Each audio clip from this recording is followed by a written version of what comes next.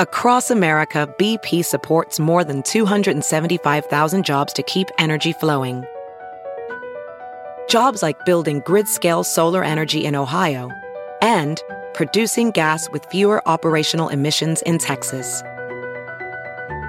It's and, not or. See what doing both means for energy nationwide at bp.com/investing in America.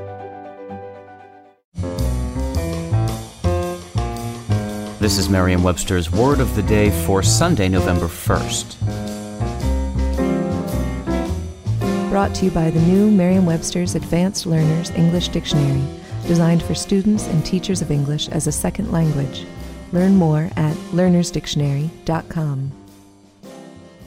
The word of the day for November 1st is disavow, spelled D-I-S-A-V-O-W.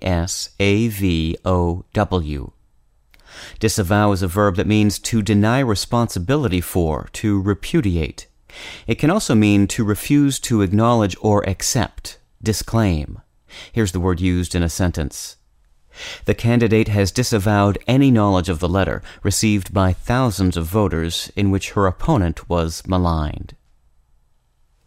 If you trace the etymology of disavow back through Middle English to Anglo-French, you'll eventually arrive at the prefix des, D-E-S, and the verb avouer, meaning to avow.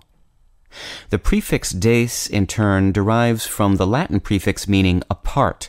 That Latin prefix plays a significant role in many current English words, including disadvantage, disappoint, and disagree.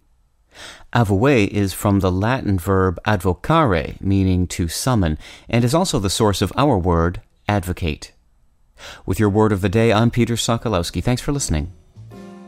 Visit the all-new learnersdictionary.com, the ultimate online home for teachers and learners of English. A free online dictionary, audio pronunciations, custom study lists, and interactive exercises are available now at learnersdictionary.com.